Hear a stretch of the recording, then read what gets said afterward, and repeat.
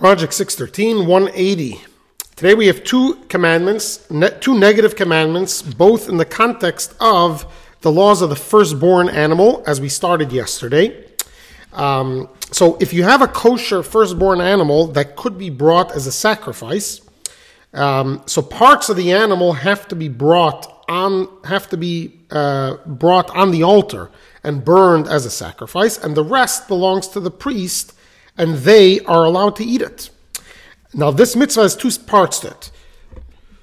The negative mitzvah. The first part is that someone who isn't a priest is not allowed to eat the meat of this firstborn animal.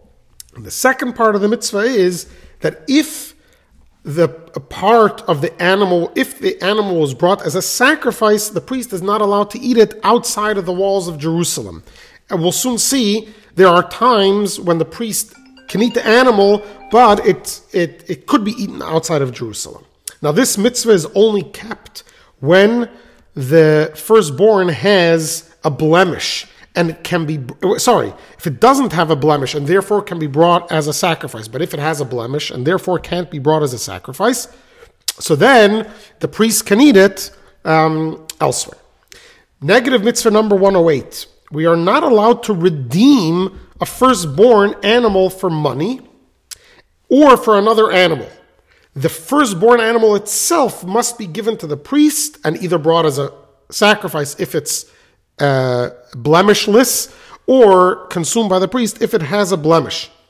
Now, in the time of the in temple times, we're allowed to sell it if it has a blemish. The priest can sell it to someone else. Nowadays, we can sell it even if it has a blemish. Now, Maimonides discusses what happens if it has a blemish. How do you tell if it has a blemish? Who can tell? Right? If a priest has an animal, if a priest was given a gift, a firstborn animal, he himself can't rule if it's a blemish on his own animal. He needs to get the opinion of another priest.